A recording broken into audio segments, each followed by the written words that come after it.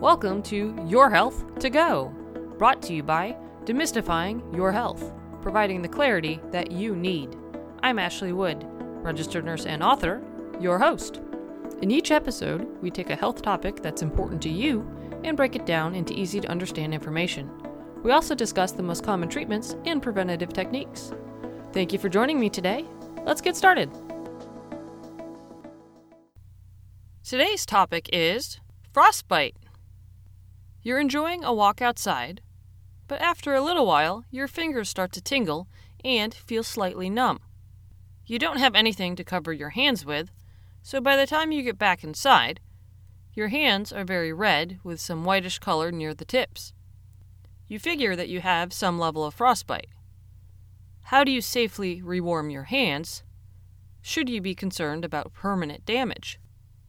Frostbite is what happens when your skin and underlying tissue freezes. Usually it's caused by exposure to cold weather conditions. If you don't wear clothes suitable for the conditions, and you stay outside in the cold or wind for too long, your chances of developing it increases drastically.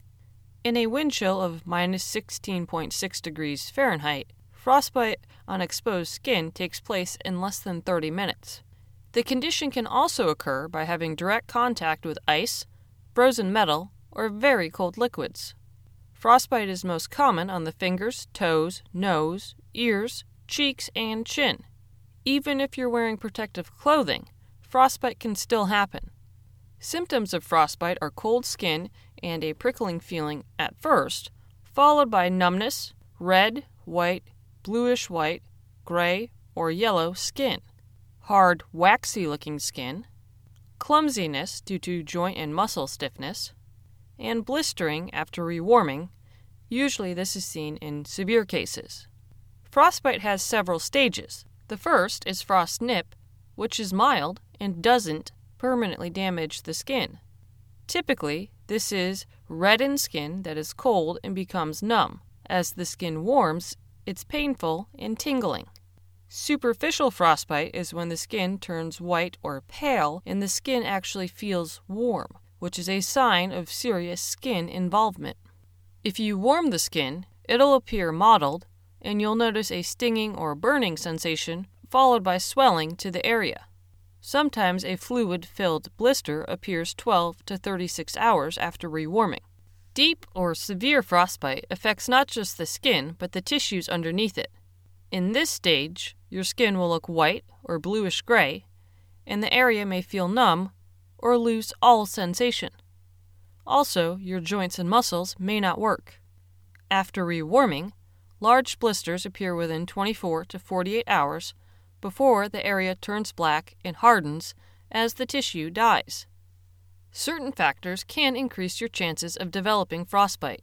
These can include medical conditions that affect your ability to feel or respond to cold, such as dehydration, excessive sweating, exhaustion, diabetes, and poor blood flow in your limbs, alcohol or drug abuse, smoking, fear or panic, mental illness, previous frostbite or cold injury, being an infant or older adult because they have a harder time producing and retaining body heat, and being at a high altitude because it reduces the oxygen supply to your skin. Frostbite can result in serious complications, such as increased sensitivity to cold, increased risk of developing frostbite again, long-term numbness in the affected area, excessive sweating, which is also known as hyperhidrosis, changes in skin coloring, changes in or loss of nails, long-term joint stiffness, which is known as frostbite arthritis, growth defects in children if frostbite damages a bone growth plate, infection, tetanus, gangrene, which is the decay or death of the tissue resulting in the amputation of the affected area, and hypothermia. You should seek medical help for frostbite if you have any symptoms of superficial or deep frostbite, increased pain or swelling, redness or discharge in the frostbitten area, fever, or new unexplained symptoms.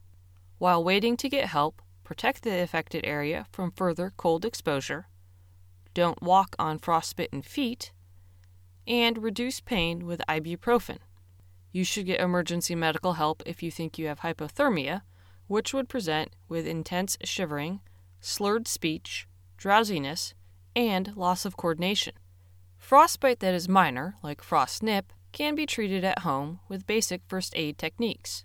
Most people find that after rewarming, putting aloe vera, gel, or lotion on the area several times a day is helpful. For all other types, it's important to assess for hypothermia and do any necessary first aid before being treated at a hospital. The treatment level depends on severity, but usually includes rewarming, medications, wound care, and surgery if needed. Rewarming involves submerging the area in warm water for 15 to 30 minutes. During this, the skin might be red or purple in color and soften. Sometimes the doctor will encourage you to move the area gently. Since this process can be painful, the doctor will give you medicine to help alleviate it. After the area is warmed, it's necessary to protect the skin by wrapping the area in sterile towels or dressings. To aid in swelling reduction, you might need to elevate the affected area. The damaged, dead, or infected tissue needs to be removed from the affected area for it to heal properly. One option is to soak in a whirlpool bath because this naturally removes dead tissue. Another solution is to have it surgically removed. Your doctor will help you decide the best method for wound care depending on your condition. If the area becomes infected, you'll need to take antibiotics. For severe frostbite, where there's concern about possible amputation, your doctor may suggest intravenously injecting medication that helps restore blood flow or clot-busting drugs. One example is tissue plasminogen activator, or TPA. These medications pose a very serious risk of bleeding, so they aren't usually used unless the damage is critical and it's within 24 hours of exposure.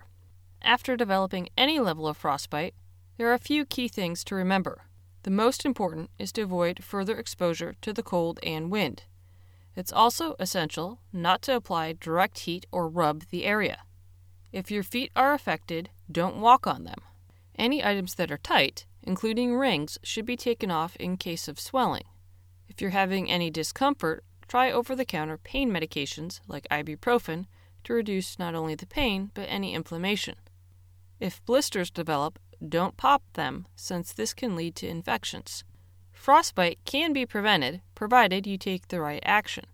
The first step is to know the weather forecast so you'll know how to dress. When putting on clothes, it's key to wear several layers that are loose and warm.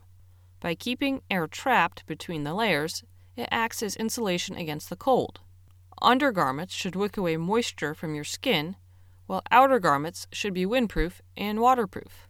If your clothing gets wet, change out of it as soon as possible. Another thing to remember is to wear a hat or headband that covers your ears. Mittens are better than gloves because they allow your fingers to be together, retaining body heat. Socks that wick away moisture while providing adequate insulation is vital. You can also use hand and foot warmers in your mittens and boots.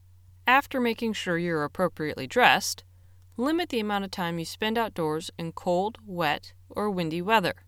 Keep moving because this helps you get your blood flowing, which helps you to stay warm. Just remember to not overdo it. Watch for signs of frostbite, and if you notice any, go inside. Avoid drinking alcohol when you're outdoors in cold weather, since it can cause you to lose body heat faster. If you're traveling in cold weather, make sure you have emergency supplies and warm clothes with you in case you become stranded.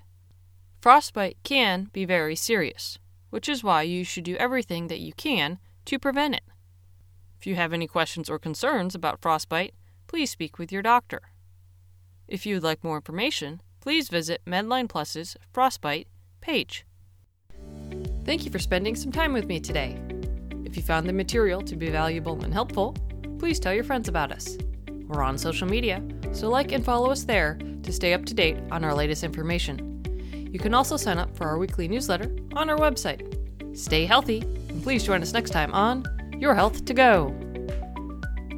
Now, time for the legal statement. Please keep in mind that the content we provide is not intended to be a substitute for professional medical advice, diagnosis, or treatment. Always seek the advice of your physician or other qualified competent health provider with any questions you may have regarding a medical condition. Never disregard professional medical advice or delay in seeking it because of something you have heard on Your Health to Go or seen on the Demystifying Your Health site. Demystifying Your Health does not recommend or endorse any specific tests, physicians, products, procedures, opinions, or other information that may be mentioned. Reliance on any information provided by Demystifying Your Health, its employees, others appearing at the invitation of Demystifying Your Health, or other visitors to the site is solely at your own risk. If you think you may have a medical emergency, call your doctor or 911 immediately.